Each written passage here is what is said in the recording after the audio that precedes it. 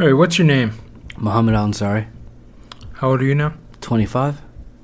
What are a few of your favorite things? Skateboarding, making music,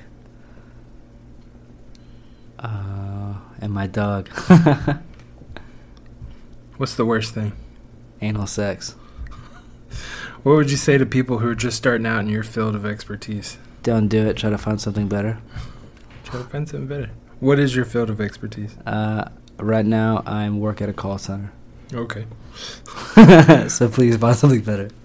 What's been your greatest success in life? When I first started reselling Supreme, actually, so it all started in a call center. I was talking to someone, and we started talking about clothes, sneakers, and shoes, and he put me in contact with someone, and that was probably my biggest sale. I sold about half my closet, but I made about $6,000, and then from there I was able to start a brand, buy a house, just all from that. So nice. That's probably my greatest success.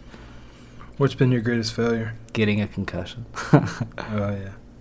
What do you have left to accomplish in life? I